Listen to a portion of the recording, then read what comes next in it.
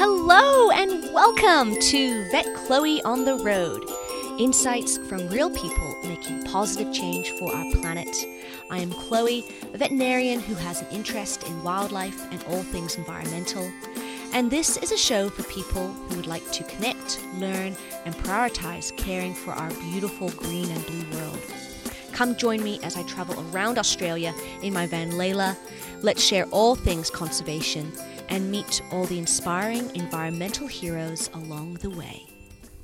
And on today's podcast, what do you know about humpback whales and the importance and beauty of studying them from Bermuda?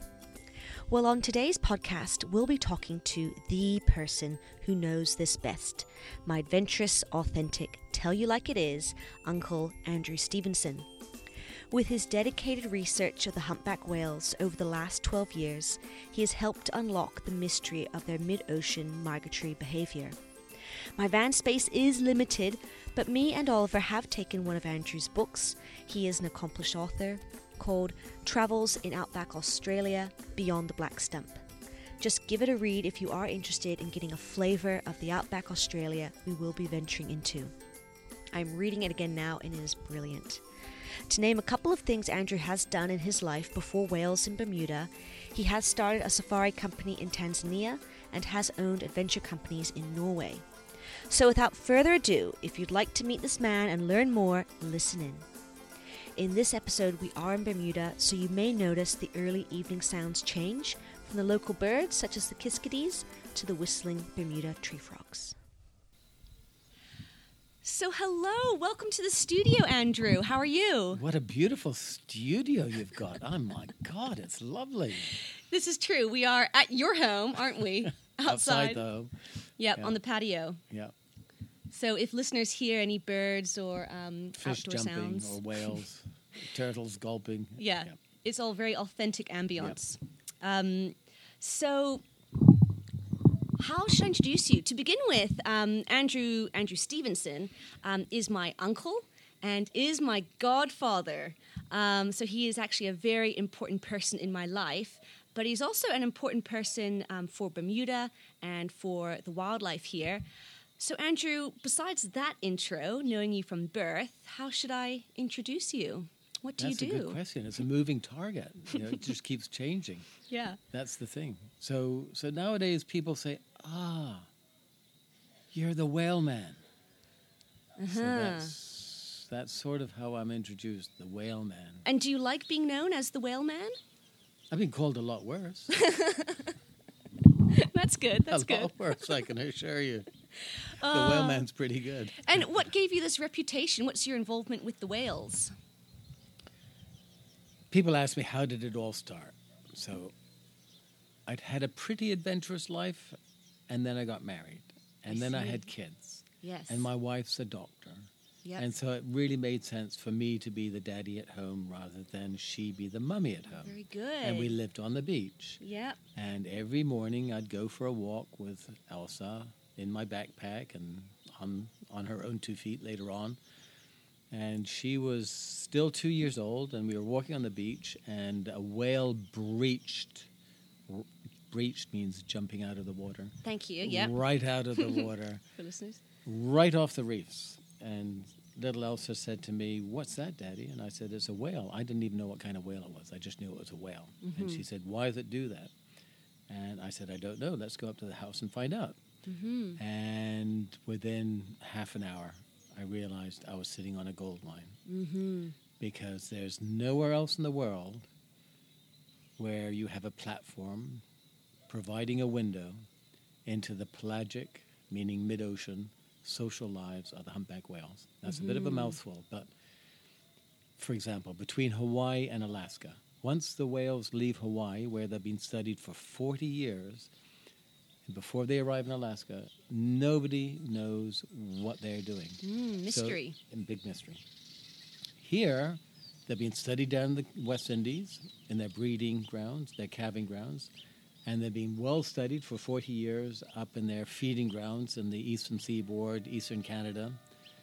Mm-hmm. But in the middle of the ocean, nobody knows what happens to them. So it's not that I'm a genius. Tripped up on something. Yeah. no. From a little yeah, kid. Yeah. Every whale cetacean expert had come to Bermuda for many decades trying to study the mid-ocean lives of the humpback whales, and they'd all given up because, Yeah, why? one, they couldn't find the whales. Two, we have bad weather here at the time the whales come by. Yeah. And we are drinking dark and stormies here, we by are the drinking way, dark and stormies, which is the national drink of Bermuda. Yes. And maybe at some point, cheers. And maybe at some point, maybe explain. You're probably better at this. Exactly where Bermuda is, if people are a bit. I mean, Bermudians would know, but it's quite a special location, isn't it? Well, it's and in you'll the get middle. into that. Yeah, it's in the middle of the North Atlantic, exactly halfway between their breeding grounds in the West Indies. People think Bermuda's in the Caribbean. Yeah, New true. York is closer to us than the Caribbean. Yeah. So Bermuda is in the middle of the ocean in a direct line between the Dominican Republic, where one of the most important breeding grounds is, and let's say Eastern Canada. Mm-hmm. And so all the top scientists had come here and tried to study the humpback whales, and they all gave up because if they came here for 3 weeks, the conventional wisdom was that the whales swam by Bermuda the last week of March, first 2 weeks of April. Mm-hmm. If they came out here for 3 weeks and they couldn't get out on the water because of the storms, and we have a lot of midwinter storms at that time of the year, it was a waste of their time. Mm. And very quickly, just looking at that website that I found when Elsa asked me that question, I realized that if I'm living here, I can just pick and choose the calm weather days and go out and look. Yeah. And that's exactly what's happened. So after 12 years, I've identified 1,500 individual humpback whales. Yeah, I was going to ask what your current number is at. Yeah. That's high. And over 200 of them are resightings over multiple years. And we have matched these to their feeding grounds. But there's some very, very interesting patterns that are showing up with the humpbacks that we are resighting here in Bermuda. And so with a big catalog like that, I'm not so interested anymore in finding out if they feed in Newfoundland or Maine or North Carolina, New York, whatever. Mm-hmm. I'm much more interested in looking at the data patterns within our own data. For example, they seem to be maintaining fidelity to a fixed time schedule. Mm-hmm. If we see a late April whale, it'll be a late April whale year after year. It's incredible, isn't it? Yeah, and almost to the day. And have you seen some pretty much every year? You've done 12 years of We've got this, one or? whale called Candle that we've seen 8 yes. out of the last 12 The candle years. fluke? The candle fluke, yeah. It looks exactly like a candle. We've seen that whale 8 times out of the last 12 years. I can often recognize that whale just by his behavior before I see his fluke. Yep. And a fluke for people is, the underside of the tail, yeah, black which has and got white. a unique black and white fingerprint. Yeah. And what are they doing when they're exposing that above the surface of the water? Because you don't always see the fluke. They could be just blowholing above at the surface. Well, you know what? They're diving a down. lot of the time when I try to answer questions about the humpback whales, I just equate it to humans. So a lot of humans show their tail, and a lot of humpback whales show their tail, and a lot don't. And there are some humpback whales that are very frustrating because they lift their tail out and they just let it sink in. Others lift their tail out and give it a nice big shake, and you can see every little pattern on it. Yeah. So they're quite a bit like us. Yeah. Actually, seriously, you know what? I think we are hardwired a lot like the humpback whales. Do you know why? In what way? Yeah. Well, you've got long arms, haven't you? Yep. Humpback whales have got long arms. Yeah. No other whale has got long arms. Humpback whales have got arms 1/3 the length of their body. Yeah, they're huge when you see those models. And what do they use their arms for? Well, I mean, they slap on the surface and create a tension wave. Yeah. They hug each other with them, like we do. And they dancing. And they fight each other with them, right? Like we do. And so we're hardwired the way humpback whales are hardwired. That's why I think we have such an affinity for them. Yeah.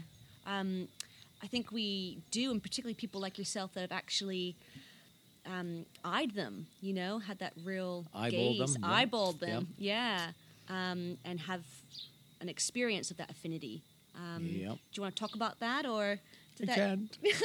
No, seriously, the first time I eyeballed that also got you hooked. The first time I eyeballed a whale, it was for 2 hours, and I could not sleep for a week. Yeah.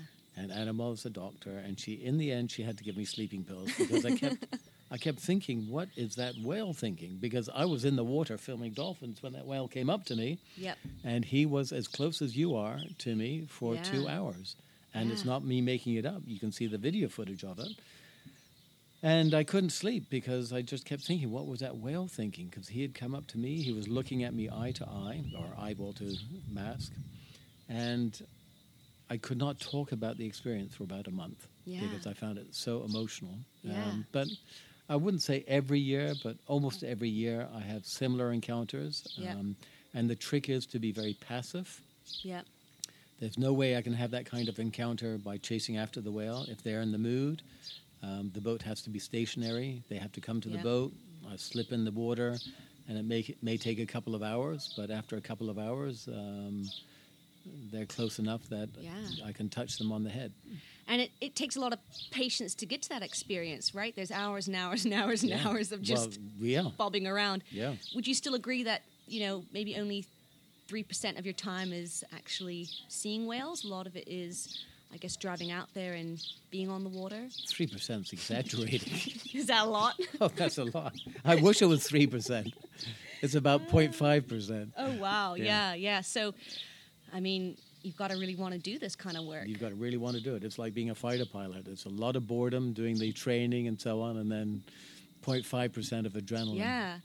But what I quite like is that you have a background of safari in Africa, and I feel like in Bermuda, this is maybe something similar. Does it give you that? Well, your mother, my sister, when she came out with me whale watching, which she's done a few times, says the more things change, the more they stay the same. Because how many years ago?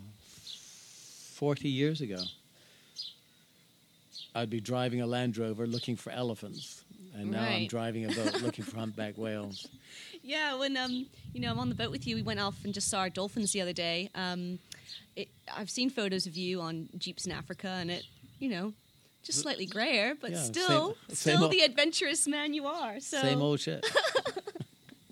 tell us a bit. I mean, there are networks out there for passing on your information to other people, or what's the sort of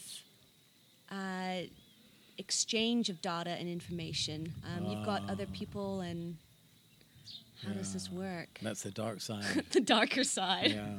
because you're doing all the footwork, right? So Yeah, so I used to share my data with scientists, and I don't anymore Yeah. because it's a one-way street. It's like I'm the laborer, and they Yeah. do the research, and they write the papers, and you so can now, write it the way you want, right? Maybe. yeah, and drawing conclusions that I don't agree with, and it's a one-way flow of data going to them and very little Yeah. coming back. So I no longer share my data with scientists. Yep. But I share it 100% with other people like myself. We call ourselves citizen scientists. Yep. I hold nothing back. They hold nothing back. And as soon as we find something out, like a match Yep. between one of their whales and one of my whales, we'll inform each other.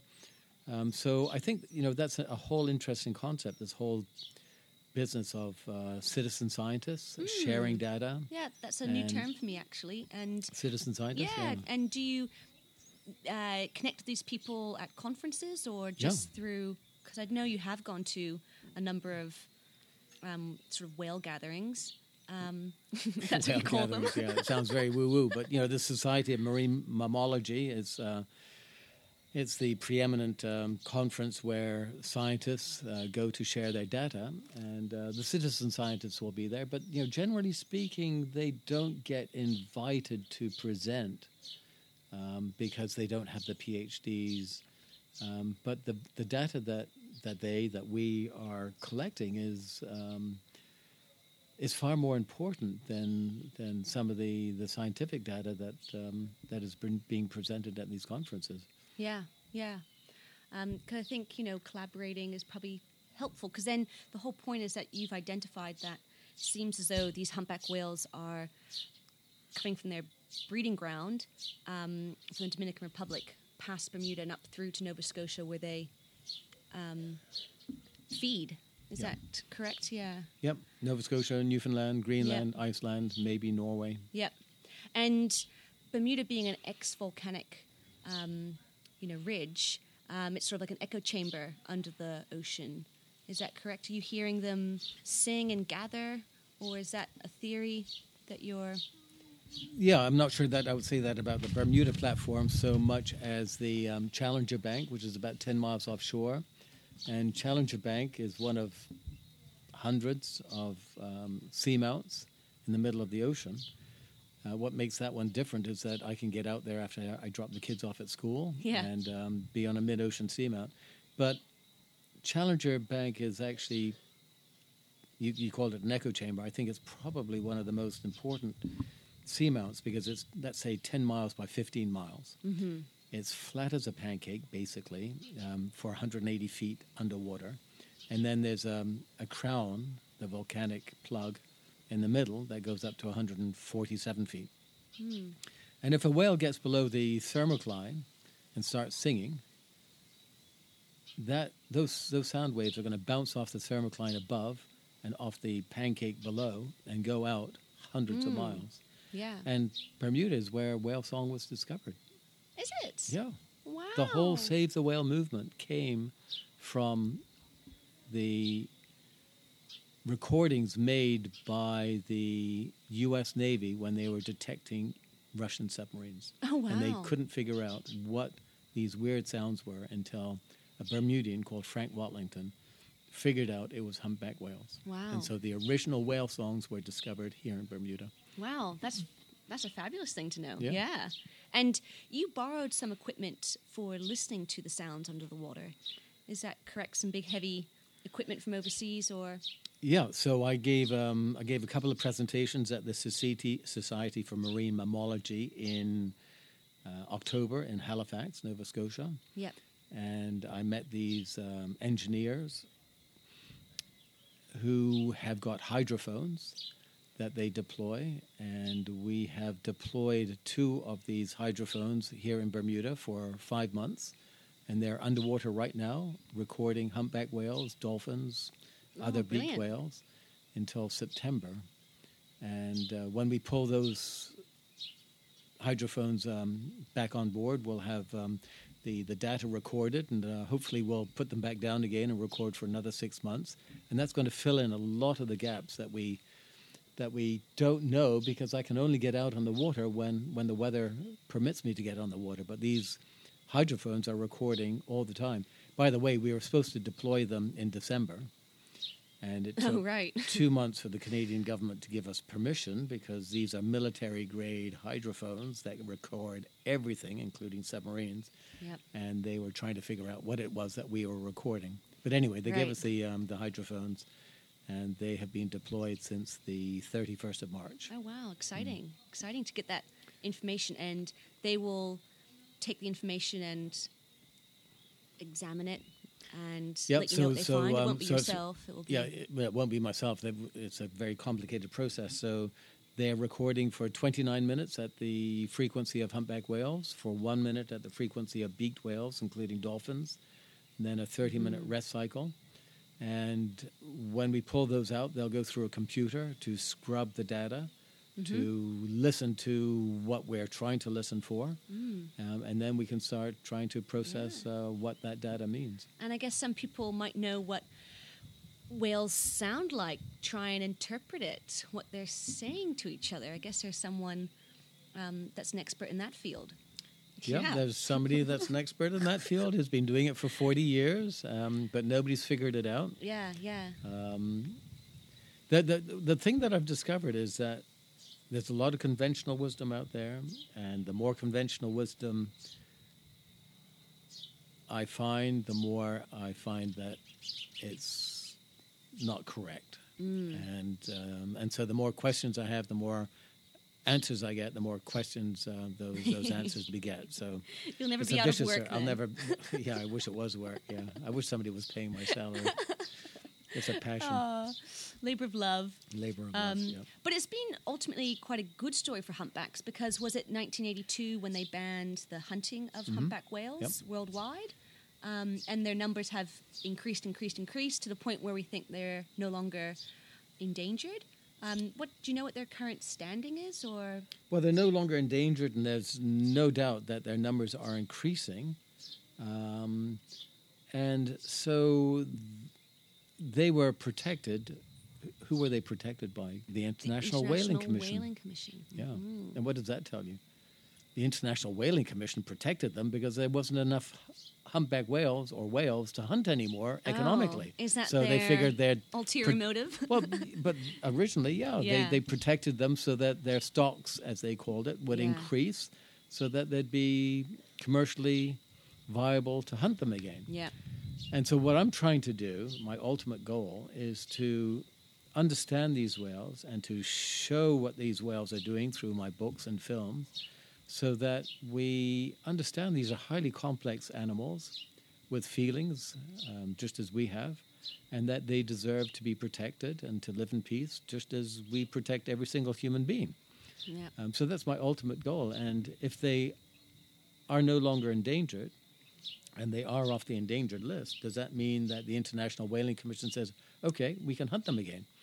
Hopefully not. No, hopefully not. Or there's so much knowledge about these whales that we say, no, these are sentient beings. They've got feelings. They've got so many other aspects of life that we have, whether you measure it physically or by observation, that they deserve protection.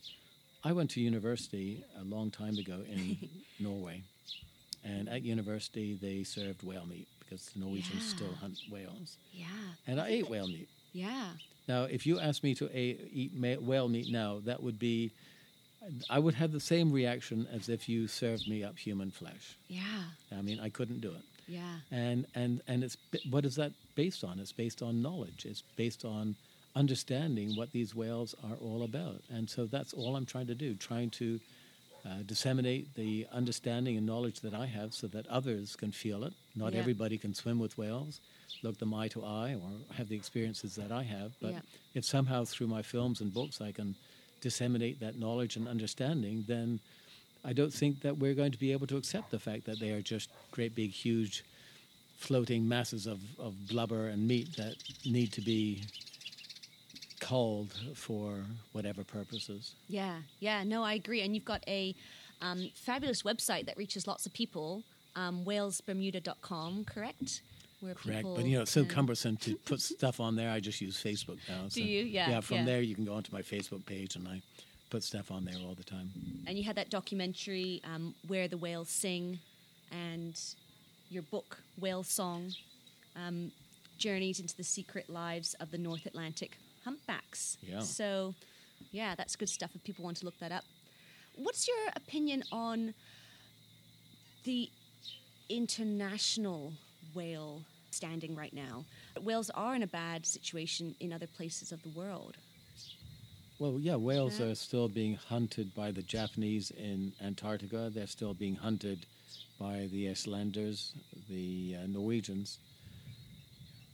Nobody forces you to be a member of the IWC, the International Whaling Commission. Mm-hmm. Right? So the Japanese are part of the International Whaling Commission, and their excuse for hunting whales is that it's scientific research. Yeah. We don't even have to go into that whole thing. That's a load of rubbish. There's no scientific research that comes from their hunting. They've got so much frozen whale meat stockpiled that there's no financial reason commercial reason to hunt whales. There's other reasons why the Japanese do that. Now, with the Icelanders and the Norwegians, they're not members of the International Whaling Commission. Yeah. They can do whatever they want, and they do. So the Norwegians hunt several hundred minke whales, and the Icelanders hunt, from all reports, just about anything that moves. Are they doing okay, their whale populations up there? Well, it's not their whale populations. Right. This is what I find very upsetting. So a whale that we see here year after year, like Candle. Yeah. Candle has only been seen once before in Labrador in 1976. Labrador is just opposite Greenland. In Greenland, they hunt humpback whales. Mm-hmm. So Candle is a whale that is protected in its breeding grounds in the West Indies. It's protected if it comes here. It's protected if it goes to the United States. It's protected in Canada. And it swims across the Davis Strait into Greenland, and it gets killed by so-called traditional hunters who've gone out with a diesel-powered fishing boat with a rocket-propelled grenade. And that's where Sea Shepherd, as we know it, is often defending those kind of waters.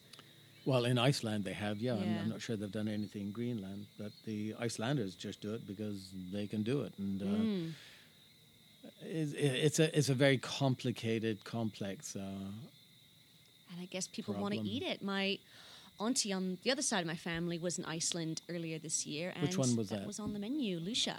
Lucia. Yeah. And she was saying that was on the menu along with horse and some other animal she wasn't so keen to Yeah. eat. So I guess there's an industry for it. I ate whale meat when I was in Norway. Why did I eat whale meat? Because I didn't know any better. I was curious. It was there. Yep. But knowing what I know now, I couldn't possibly do that. And so I don't point fingers at your aunt for doing it either. It's curious. It's weird. It's what She is went it? for the salmon in the end. Yeah, Probably okay. she's been to your talks. Okay, right. So, yeah, exactly. So that's the whole point, to try to create an understanding of this wonderful animal that we have living in our oceans and how it deserves to be protected Yeah. for many reasons. And we have other whales here too in Bermuda, don't we? We have the beaked whale, or which ones do we have here as well? We have Cuvier beaked whales, Yep. sperm whales, pygmy sperm whales, Yep. a minke whale calf showed up in St. George's Harbor, starving and died. Yeah. But basically, it's humpback whales. Yeah. Cuvier whales, sperm whales from time to time. Yeah. And And- dolphins. And dolphins, yes. Dolphins are whales. Tell us more about that. Well, whales are not dolphins, but dolphins are actually whales. Oh, wow. Yeah. That's not a known fact, is it? No, it isn't. Yeah, So what constitute a whale? What's the... what any makes- cetacean, Okay. including a dolphin. And what class is a cetacean? Digging further into it. Well, you know what? We've all got Google. I've got a postgraduate degree in economics. I wish That's I right. wish I'd studied marine biology. Boy, do I wish I'd studied marine biology, and then I could answer your question. Yeah. No, I mean, that's what it is. Sort of, it's good to start conversations and get questions. Yeah. And you keep getting further into it. Yeah. And there are all those other whales in Bermuda, but is the humpback more predominant in Bermuda? Oh gosh, yeah. Yeah. It's 99%, 99.9% of the whales that we see. Yeah. Yeah, Are apart from the humpbacks. dolphins. Yeah. And do you think that the future looks bright, the direction things are going, or? It looks great. So they are protected. I can't imagine, touch wood, that the IWC, the International Whaling Commission, is going to find it possible to allow hunting of humpback whales. Probably a lot of outcry. There would be an awful outcry, I think. But the whales do have other dangers that they face. They face entanglement. Yeah. So 70% of the whales that we see, we can see entanglement scars on them. Yeah. And you've seen some of those. They're quite distressing, aren't they? They're very distressing. This year I found one. We spent 2 hours with it, and there was nothing that we could do. It was covered in sea lice. Somebody had photographed the same whale 3 days earlier, and there was no sea lice on it, so that clearly this whale was dying. And this is line that's been accidentally fallen off of cargo ships, or Who knows? Yeah. Who knows? It could be lobster pot nets, lobster pot lines. It could be nets. It could be anything. I'm constantly pulling stuff out of the Yeah. ocean and bringing it home. You could go down to the bottom of the garden and you'll Yeah. see stuff that we've brought in. and they also sieve their water for food, don't they? So if it's a- humpback whales are gulpers. Yeah. And so they can swallow plastic. plastic very easily. And so some of these whales have been found dead on beaches or shores. And when they do necropsies, they find their stomachs have no food in it, but Yeah. lots of plastic bags. Goes back to our plastic issue, doesn't it? Goes back to our plastic issue, yeah. Yeah, it's all related. Mm. And what does the future hold for you? What's your next project coming up? I mean, the whale season has ended now that we're well into So June. I'm finishing a film that I'm doing right now, which will be about 40 minutes in length. Nice. Mostly about Bermuda and the humpback whales that we see here. The next project I call the Magical Whale Project, and that's to find magical whale. Yes. The whale that started me on this 12-year mission. The one we talked about before that you had the 2-hour That I had the encounter with, that I couldn't sleep. And that whale has never been seen anywhere else. And it was an older whale, so I have a feeling it goes where whales are not photographed, which is Greenland or Iceland. I'd like to try and find that whale, and so that's the next project, to film the quest. Yeah, get reunited. Yeah, get reunited. Hopefully he's still alive. And, like I ask all the guests on the show, how do you stay inspired, Andrew, just in general, just to get out there day after day and keep at it after, 12 years, you say? Yeah, that's a really interesting question. I know. What's the answer? The answer is, because you told me that you were going to ask that question, and I thought about it. I have to say, at the end of each season, and I spend about 40 days on the water, and they're long days, and they're not all exciting, and I'm usually pretty tired, and I think, do I want to keep doing this? Do you know what inspires me? What? The inspiration I've given to others. Oh, yeah. That's good. Passing it on. Passing the light on. Yeah. And they say, come on, it's a calm day. Let's go. Oh, wow. Yeah. And it's like, oh, okay. And it's sort of, you've inspired them and they inspire you. Yeah. It's sort of this it keeps the momentum going, because I lose my energy. Yeah, it is. It's because I thought about your question, and I thought, what is it that keeps me going? Because I know that after 12 years, I do sometimes, I do lose my momentum at the end of the season, thinking, how many more years can I go out and bounce around on the ocean and come back with nothing? Yeah. And it's the others that I've inspired that have become as passionate, and I would say even more passionate than I am. And they want to carry on, and they carry me with them. So that's what inspires me to keep going, the inspiration I've given to others. Yeah, good answer. Yeah, it is a good answer. And I think a lot of people can relate to that, to anything in their life, actually. Yeah. Oh, fabulous. Well, thank you for being here to take the time with us. You're welcome. Yeah. And, as I said, he's got his website, but he's mainly on Facebook. Can people go to your Facebook? Yeah, you just go to whalesbermuda.com, and then you can get onto the got you. The whales. Because you're quite good about sharing images there, and if people want whale images. Yeah, exactly. So we'll wrap it up then. Thank you for being here. Thank you. You're very welcome. Good job. A job well done, as Gigi would say. A job well done. Yeah. Give me a hug. So, job well done, as my grandma Gigi would say. So, thanks, guys, for listening. I hope you enjoyed this episode. Please have a look at the show notes, which are on the podcast app. But the website, vetchloe.com, has the show notes too, accompanied by extra photos. There I have also shared different links to Andrew's work, including his website, bermudaerolography.com, showcasing his drone photographs and videos of the humpbacks and Bermuda. And if you like this show, I would be most grateful if you could tell a friend, subscribe or rate and review on iTunes. It all helps.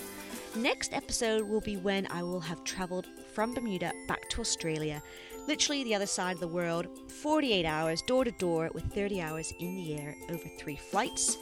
Me and my brother Oliver will have hit the road in Layla Levan, travelling north from Sydney, and I'll be reporting from one of our first stops, Byron Bay, a popular coastal town known for its surf and alternative lifestyle. We'll dive straight into meeting some unique Aussie creatures. I'll save it as a surprise. Hope to see you there. Till then, stay kind and see you at the next stop.